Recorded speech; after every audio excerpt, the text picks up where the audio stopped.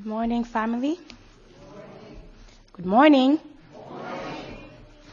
So this morning we're going to read Exodus 25, verse 8 and 9.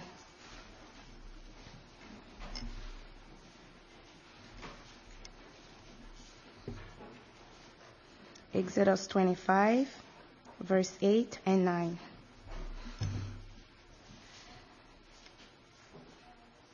Then have them make a sanctuary for me, and I will dwell among them.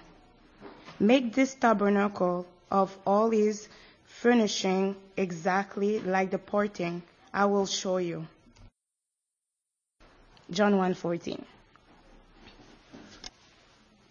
The Word became flesh and made his dwelling among us. We have seen his glory, the glory of the one and the only, who came from the Father, full of grace and truth.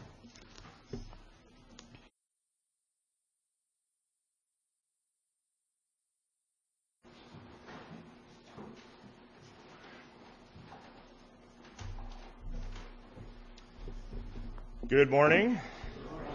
I want to wish you a Merry Pentecost Sunday, if I can do that. We have certainly enjoyed the presence of the Spirit already this morning, and we expect and hope that He will continue with us.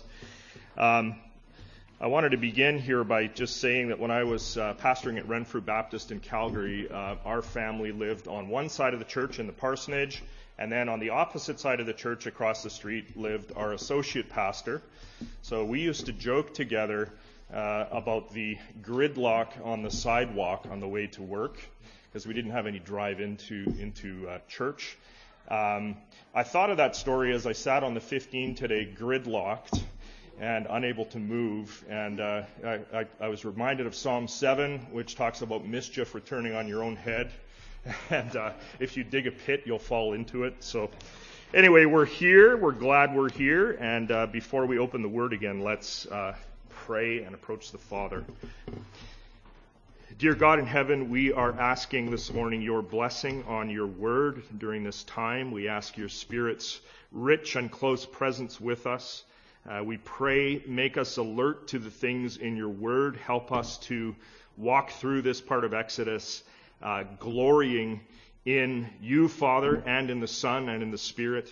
And we pray that as we leave later this morning, that again we would be changed for this time that we have spent together worshiping you in music and in your word. We pray your blessing in Jesus' name. Amen. This morning's sermon is the 15th sermon in a series of 18 sermons on the book of Exodus. So we're nearing the end of our journey through this very foundational, very epic biblical book.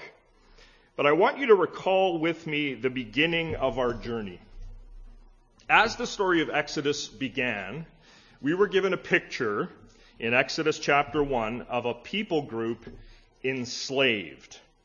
A people group forced to undertake building projects by the order of Pharaoh.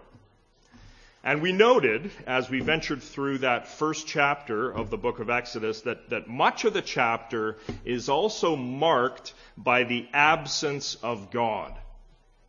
God does not make any explicit appearances, at least in those first initial verses of Exodus. Well, as we arrive this morning at the latter chapters of the book now, what we notice is that the situation for Israel has changed in dramatic fashion since the beginning. Now, toward the close of Exodus, the people are once again involved in a building project, but this time they are glad and willing to do it because God, and not Pharaoh, is the architect. The people who had been forced to build store cities for Pharaoh at the start of Exodus are now free from Egypt, and they are building the tabernacle for God. And the tabernacle signifies nothing less than the presence of King Yahweh in the camp. The tabernacle narrative is massively important in the book of Exodus. Now, the commentator Victor Hamilton helps us understand something of the weightiness and the importance of the tabernacle narrative by pointing out that it gets almost 1/3 of the space in Exodus, 1/3 or 13 chapters more or less. Now, by contrast, the actual Exodus out of Egypt got only 2 chapters, and not even 1 chapter was devoted to the 10 Commandments. So just by the sheer space that's devoted to the tabernacle in Exodus, I think it's clear that we are being beckoned as readers to see that something momentous and something very crucial and important is going on with the tabernacle. Now, if you're keeping track of the structural aspects of Exodus, as we've been walking through, the tabernacle narrative can be divided quite neatly into 3 basic sections. So first we have Exodus 25 through 31, which gives us the instructions for the tabernacle. Moses is up on the mountain receiving the instructions. These chapters essentially lay out God's blueprint for the tabernacle. And then the second section, Exodus 32 to 34, is something of an interruption in the story. In those chapters, the focus is put on Israel's transgression, on their sin as they engage in an unauthorized building project called the Golden Calf. And then finally, we have Exodus 35 through 40, which give us what can be called the executional chapters of the tabernacle narrative. In other words, despite the sin of the golden calf, listen, God, in much grace, allowed Israel to go ahead and actually build the tabernacle. And so there you have the basic structure of Exodus 25 through 40. All we want to do today is zero in on a few select verses in just the first section, Exodus 25 through 31. These are really foundational verses to the whole narrative. And we also this morning want to highlight just some of the thematic and symbolic stuff that's going on with the tabernacle. So that's the plan. So first of all, open your Bible and we'll look at the verses. Come with me to Exodus 25, verses 8 and 9. The verses that were read for us earlier. These verses have Yahweh saying to Moses, "And let them make me a sanctuary, that I may dwell in their midst," exactly as I show you concerning the pattern of the tabernacle and all of its furniture, so you shall make it. Now, within those 2 verses, there are 4 words in particular that are crucial, I think, for us to grapple with if we would understand the nature and the purpose and the character of the tabernacle. The words that I have in mind, the 4 words, are those words: sanctuary, dwell, pattern, and tabernacle. Sanctuary, dwell, pattern, and tabernacle. And we want to spend time meditating just a little bit on each of these 4 words. So first of all, something of a language lesson here. The word translated into English as the word sanctuary. Focus on that word for a minute. Track with me here. The English word sanctuary actually comes from the Latin sancre or sanctus, which means sacred or holy. So then the English word sanctuary carries with it connotations of holiness. And the English word sanctuary, carrying those implications of holiness, is not a bad translation of the Hebrew word in the original text of Exodus 25:8, because that Hebrew word, mikdash, derives from a Hebrew root meaning holy. The upshot of all this language stuff is that God intended the tabernacle complex to have a holy quality about it. A holy equality. Because, after all, this building, or this physical complex called the tabernacle, was the place where Yahweh himself dwelt, and Yahweh was holy. The tabernacle, including fence, courtyard, tabernacle proper, furniture, it was all holy ground, sacred ground. It housed Yahweh, so to speak. And in the book of Leviticus, there are certain laws there which command a reverent respect for the holy tabernacle. Steps were to be taken to ensure that the tabernacle was never profaned. Again, the main occupant of the tabernacle was a holy God. No cavalier or flippant approaches to Yahweh's home were acceptable.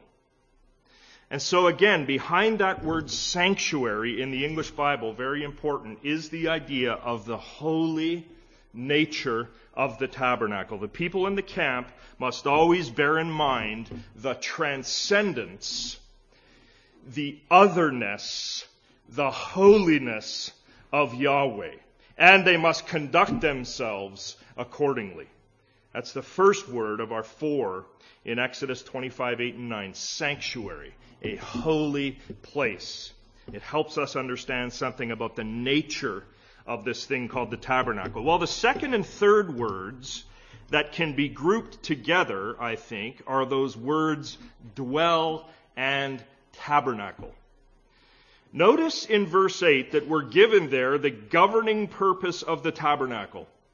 The governing purpose of this building was to have Yahweh dwell in the midst of the people. Just as Yahweh had once walked with Adam and Eve in the Garden of Eden, enjoying the fellowship of his creatures, now Yahweh wanted to dwell not in some place isolated outside the camp, but rather right there in the midst of his people. And this is really worth pondering for a moment, because with the presence of Yahweh in the camp would come automatic benefits for the people. Namely, joy, Isaiah 12:6, protection and confidence, Psalm 27, provision, life and light, Psalm 36, verses 8 and 9, and goodness and holiness, Psalm 65, 4. At least those things. For frail, vulnerable, temporal human beings like you and I, to have God camp out with us, to be mobile with us, even as the people of Israel packed up the tabernacle and moved to another camping location, to have him present with them like this, dwelling with them. This was a thing of staggering consequence, we need to understand, staggering benefit. So dwell is our second word. And then that word tabernacle. Look at that word in Exodus 25:9. Probably, I think, an even better rendering into English of the Hebrew word here would be dwelling place instead of tabernacle. Dwelling place. The idea is, again, Yahweh was really there. Really tangibly present with the people, immanent in their midst, dwelling with them in this particular place, even though at the same time, as we've said, Yahweh was holy. He was separate from them. Do you see the tension here? The tension with the tabernacle is that the holy, eternal, uncreated God, who spoke the very universe into being, and who was creator of creatures, nevertheless, he accommodated himself to encamp in the dust of the desert with a lowly group of former slaves. Yes, the tension we find in the tabernacle is that the God who cannot be contained in heaven or the highest heaven, 1 Kings 8:27, the God whose presence is everywhere, Psalm 139:7, the God who himself fills heaven and earth, Jeremiah 23:24, this God stooped low to dwell in a specific, very unremarkable location with his people. But let's hasten on to our fourth word of the four in Exodus 25:8 and 9. The fourth word is that word, pattern. The people were to build the tabernacle exactly according to the pattern that Yahweh would show. The question that's a little vexing here is, what pattern exactly did Yahweh show Moses?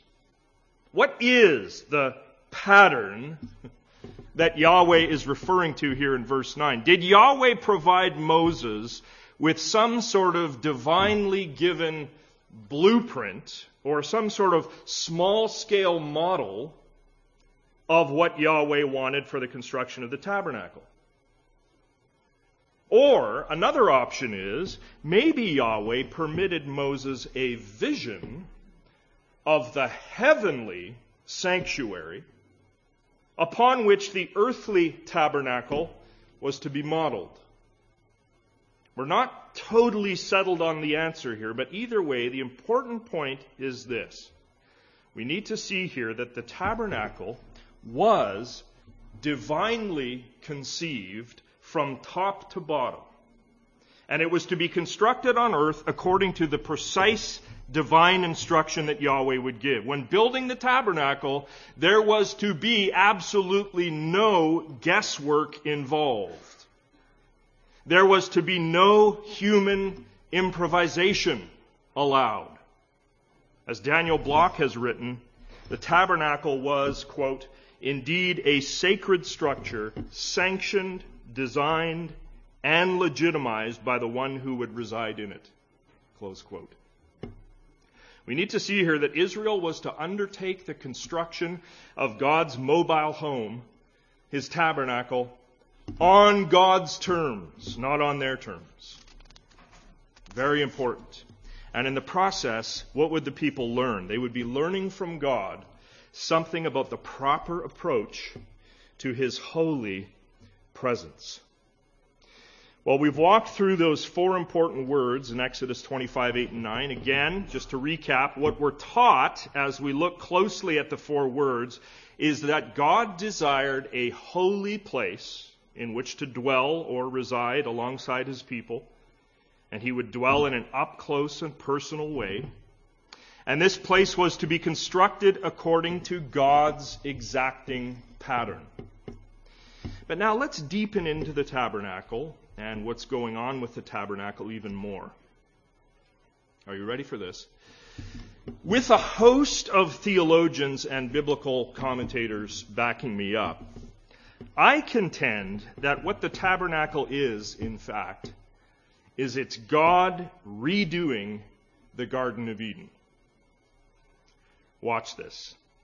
Let me rehearse for you several things that happened in Genesis 1 through 3, the Garden of Eden story, and at each point that I'm going to give you here, I'll try to show you how it gets taken up and rehashed, represented in the tabernacle story. First, in Genesis 1:2, we learn that the Spirit of God was attending the moment of creation. He was hovering over the face of the deep. And not only that, over in Proverbs chapter 3, we learn that as God created the world, the three specific attributes of wisdom, understanding, and knowledge were at work.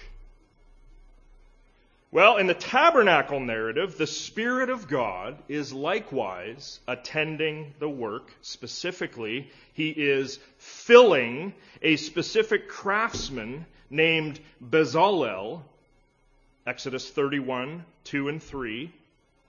And the Spirit in Exodus 31:3 gives Bezalel wisdom, understanding, and knowledge. Precisely the same trio of characteristics that had characterized God himself as he created the world. So this parallel suggests a real connection between the Eden creation story and the tabernacle story.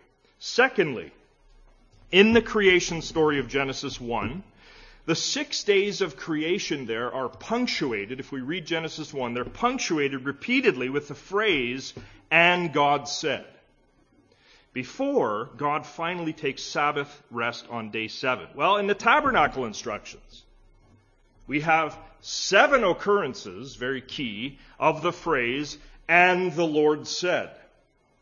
The phrase is interspersed through the instructional section, and interestingly enough, the 7th occurrence of that phrase introduces a focus on Sabbath.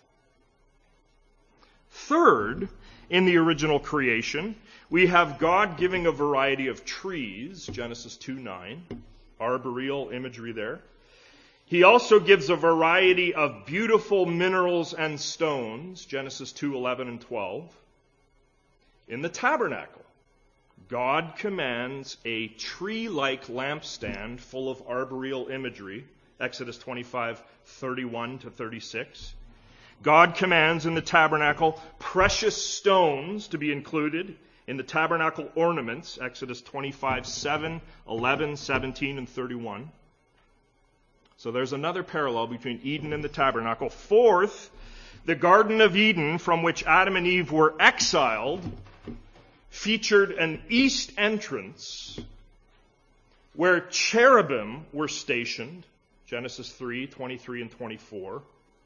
Similarly, the tabernacle had an east-facing entrance, Exodus 27:13, and cherubim were also included in the design of the curtains and on the atonement cover of the Ark of the Covenant. Fifth, what was the main feature of the Garden of Eden? The presence of God was. With the tabernacle, same thing. Its very purpose is the presence of God. All of these parallels between Eden and the tabernacle suggest, I think in a fairly strong way, that the tabernacle was purposed by God to be a new Eden. Peace between God and human beings, fellowship between God and human beings had been ruptured in the garden, Genesis chapter 3. Now there was a restoration afoot with the revelation of the tabernacle. The tabernacle, we need to understand, is a new creation that parallels the creation of Genesis 1 and 2. Now, friends, if this is true, and I believe it is, then it sure makes some sense out of what happens in Exodus 32. In Exodus 32, we have the golden calf. We have people falling away from God right after the instructions for the new Eden are given in Exodus 25 through 31. So just like we had Eden created in Genesis 1 and 2, followed by the falling away from God, Adam and Eve in Genesis 3, so we have in the tabernacle and then the golden calf. And God responded to Adam and Eve's transgression in the immediate by giving them clothing, we remember, in grace. In grace he gave them clothing. God responds to the golden calf by granting, in amazing grace, the green light to go ahead and build the tabernacle, where he still intends to dwell, amazingly, even with the fact of Israel's sin so freshly in the picture. The tabernacle is a new Eden, and the golden calf of Exodus 32 is a new Genesis 3, fall into sin, which is then followed, as it had been in Genesis 3, by the grace of God in allowing Israel to rebuild or to build the tabernacle after all. Well, let's talk further about the tabernacle complex itself. We're moving all this toward a I want to say grand conclusion, but maybe not so grand. We'll see. Let's talk further about the tabernacle complex itself and some of its furniture.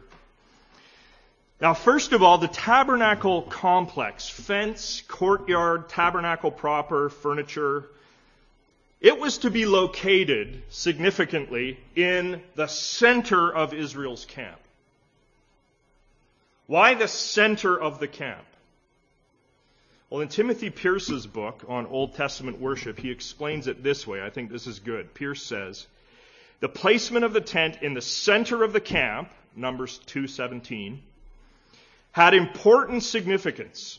Such a placement was compared to the tent of the king in a military camp of New Kingdom Egypt. In this tent, the king would meet foreign dignitaries and direct the plans and goals of his army.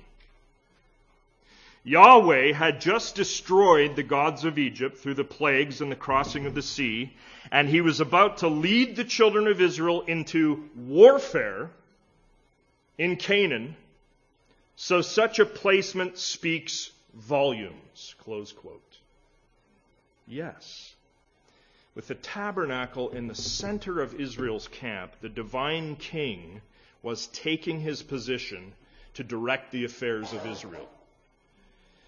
Now, concerning the specs of the tabernacle itself, let's talk about this. On the east side of the tabernacle complex, outside the tent, was the courtyard, where the bronze basin and the altar for burnt offering were located.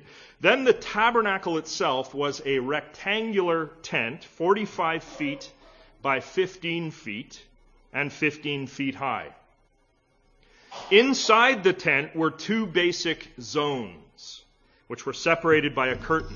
You had the holy place, 30 feet long by 15 feet wide. And then you had the most holy place, which was cubical in shape, 15-foot sides in each direction. You entered the holy place on the eastern side of the tent, and once inside the holy place, you saw three items there. You saw the altar of incense, you saw the table of the bread of the presence, and you saw the lampstand. On the western side, the most holy place, it was separated off by the curtain, and it was home to only one item, the Ark of the Covenant. So those are the basic specs of the tabernacle complex. Now, say you were the high priest, and once per year you moved from the courtyard, then into the holy place, and finally into the most holy place. What you'd notice is that there was a noteworthy progression of heightened holiness the further toward the most holy place you came. And this progression of heightened holiness was signified by the increasing value of the metals and the textiles that were used the closer you got to the most holy place. From courtyard to holy place to most holy place, you went from bronze to silver to gold, and then finally to pure gold. You went from goat's hair to crimson to purple to blue. And even the workmanship itself went from good to better to best the further you proceeded. And of course, the closer you ventured toward the most holy place, the more restricted was the access. Tremper Longman explains it this way. He says, Gentiles and unclean Israelites lived outside the camp.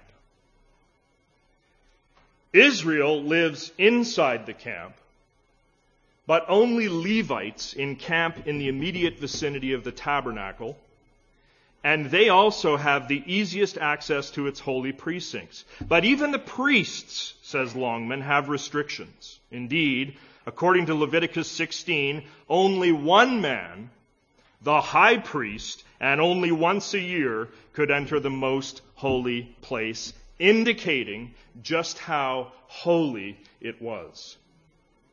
The gradations or the levels of holiness, the further you got toward the most holy place, indicated in a very profound and powerful way the holiness of the one who occupied the most holy place. There was a sobriety and a reverence and an on-your-toes sort of care that needed to happen when you were around the tabernacle. Now, we don't have time to talk in detail about every piece of furniture in the tabernacle. It would take too long. Let me just briefly highlight two pieces. First of all, the lampstand, otherwise known as the menorah. The menorah, or lampstand, was located in the holy place. Now, at the original creation of the world, God had provided light for the world. Let there be light. We have a very sunny day today, and it's beautiful. In this new creation called the tabernacle, God did the same thing. The lampstand with its lamps was in fact the only means of light inside the tent. The text of Exodus 25:40 indicates to us that the tabernacle lampstand was patterned in heaven. The design for it came out of the divine mind. And the lampstand featured seven branches, probably to signify what Bruce Waltke has called the complete light of God's presence. The complete light of God's presence, 7 being a number of completion. The lampstand was decorated gorgeously with arboreal artwork, so flowers, almond blossoms, branches. Probably these were intended to recall the tree of life in Eden and the attendant presence of God in the Garden of Eden. When the lamps on each of the 7 branches were lit up, light was diffused to the table of bread just opposite, and on that table were 12 loaves, signifying the 12 tribes of Israel. So that the 12 loaves then lived in the light that was shining on them from the lampstand. The 12 tribes lived in the light and the blessing of the presence of God. That was the idea. The lampstand. Well, the second piece of tabernacle furniture that I want to bring to your attention briefly, which is much more important, in fact, is the ark, or the chest, the box. It was made of acacia wood, and it was overlaid with pure gold. This ark, or box, was the only piece of furniture, as we've said, located in the most holy place. And significantly, it's the ark in the narrative, it's the ark that gets discussed first in Exodus 25. It's discussed first because the ark is the most important item in the tabernacle.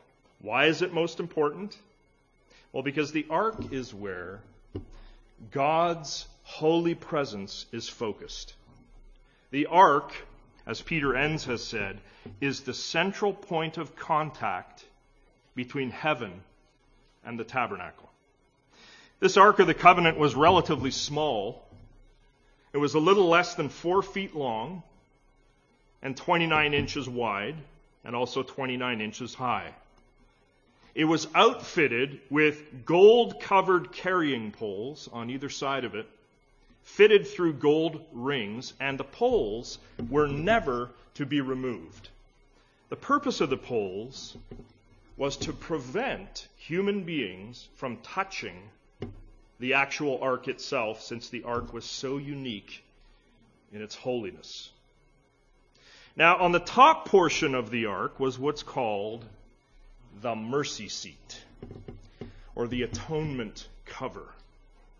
This was essentially a slab of gold with cherubim fashioned on it, their wings facing back over the golden slab. Later Old Testament passages tell us explicitly that Yahweh himself was enthroned on the cherubim.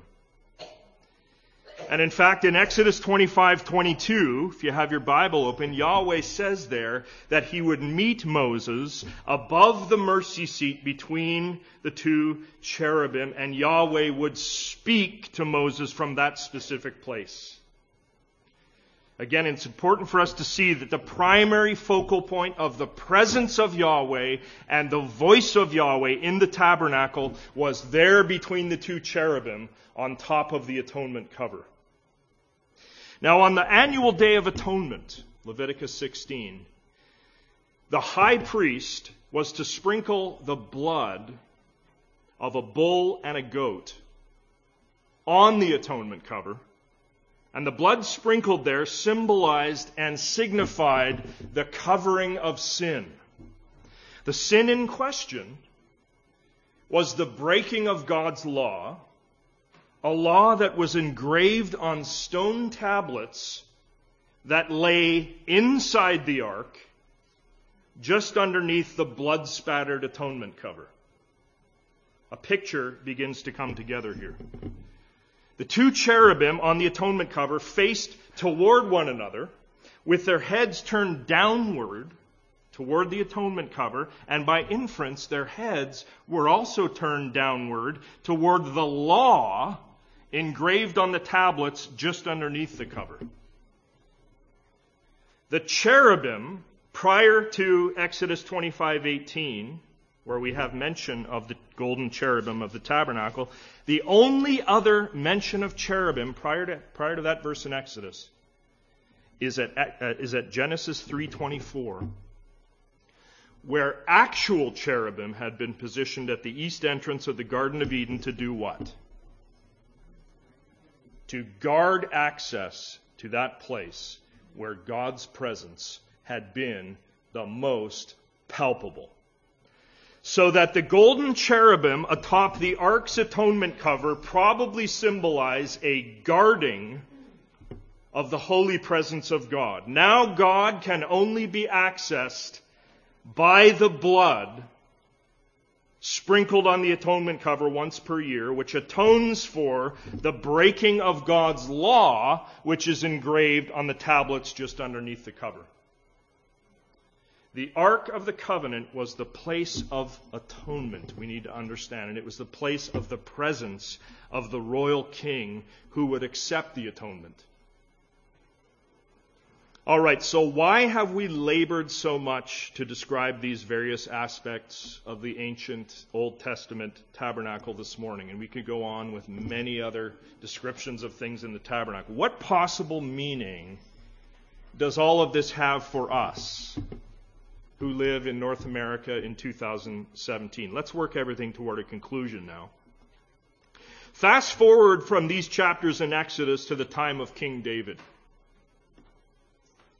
In David's day, God had given rest to Israel in the land. Israel now lived in peace after long years of battling.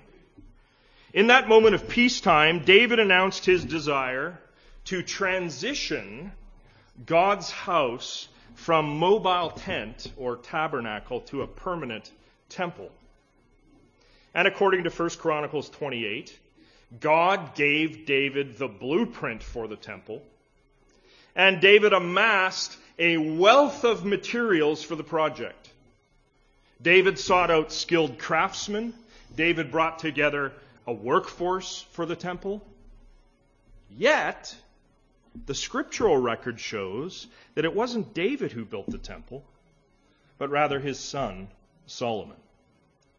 1 Kings 8 gives us the record of the dedication of Solomon's completed temple. It was, of course we know, a lavish edifice that would stand for centuries until it was destroyed at the hands of Babylon in 587 BC.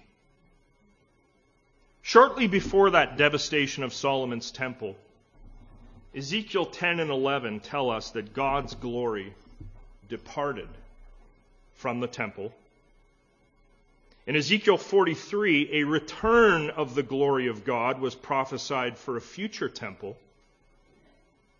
But in Ezra chapter 6, at the dedication of the second temple, once the people have come back from exile, they've rebuilt the temple, at that dedication we have no record of God's infilling glory coming into that second temple. The Old Testament ends with the second temple raised up, but no explicit or implicit notice is given that God occupied the building.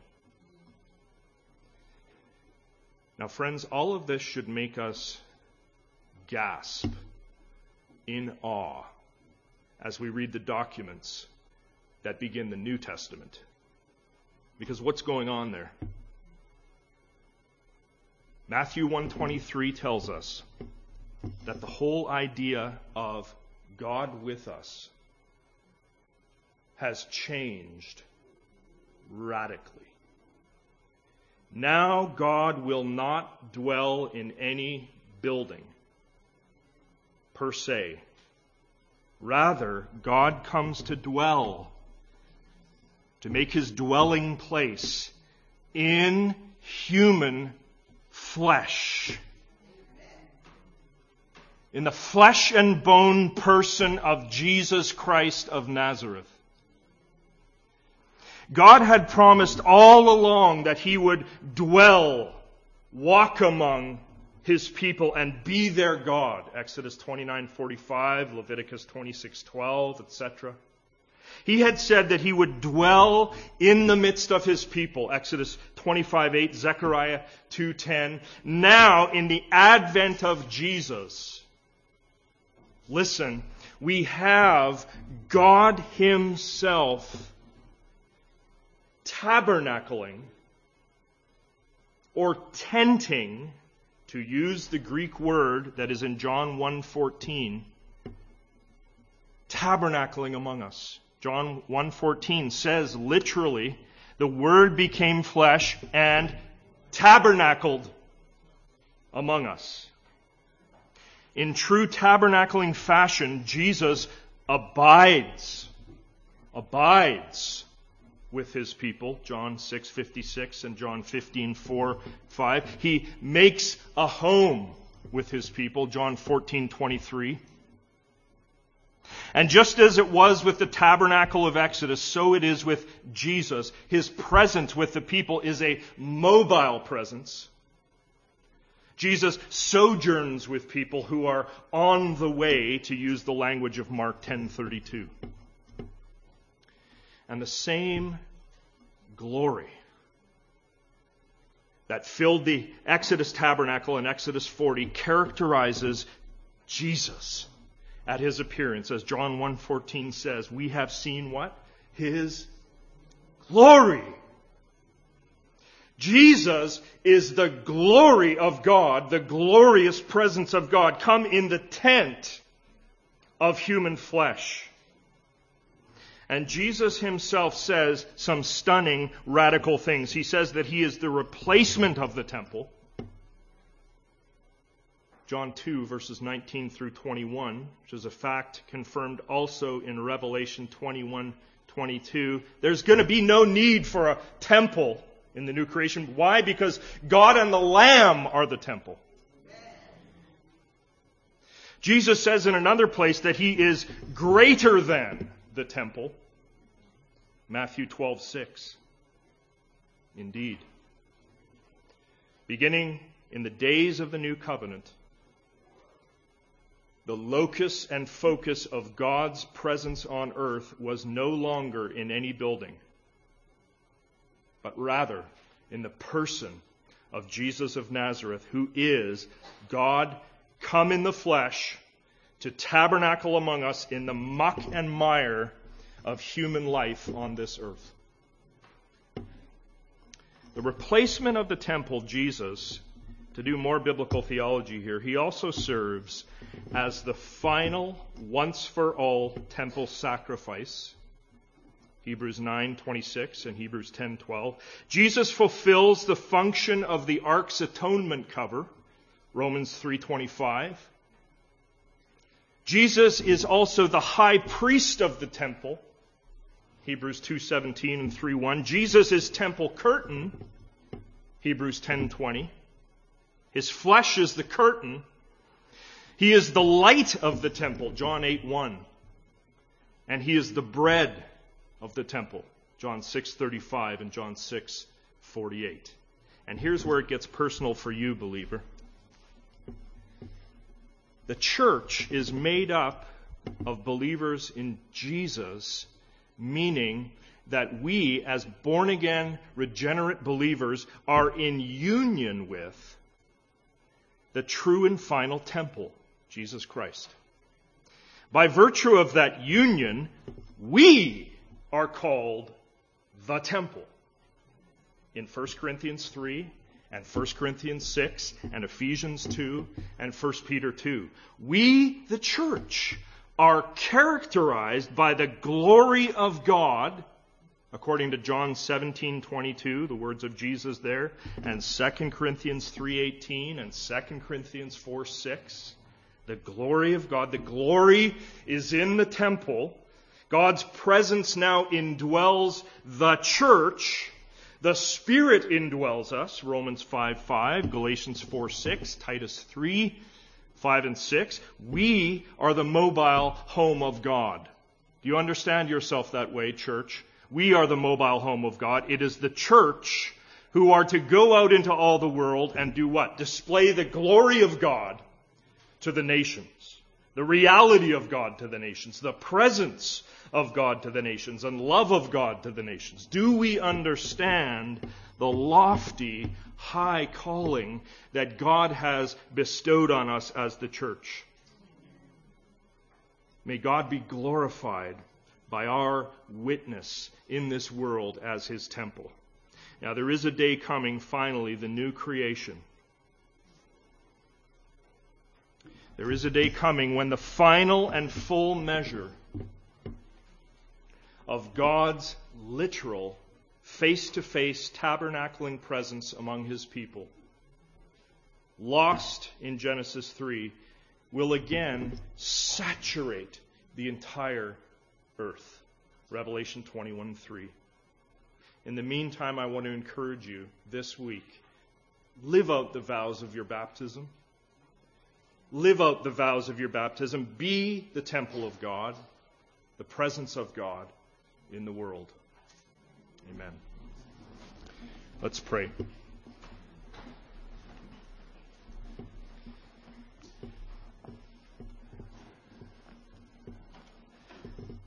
Father in heaven, in many cases we have settled for a low view of your kingdom and what it is you are up to in your world. Because in many cases we have laid our Bibles aside. We don't know the story. And so we ask your forgiveness. We ask, as we repent of that now, that your Holy Spirit this week would help us and build a new fire in us. A fire to glorify you, to know in the depth of our bones what it is you are doing and who you are. Father, may we revel in the study and reading prayerfully of our Bibles. Help us, Lord, in our priorities, we pray. In Jesus' name, amen.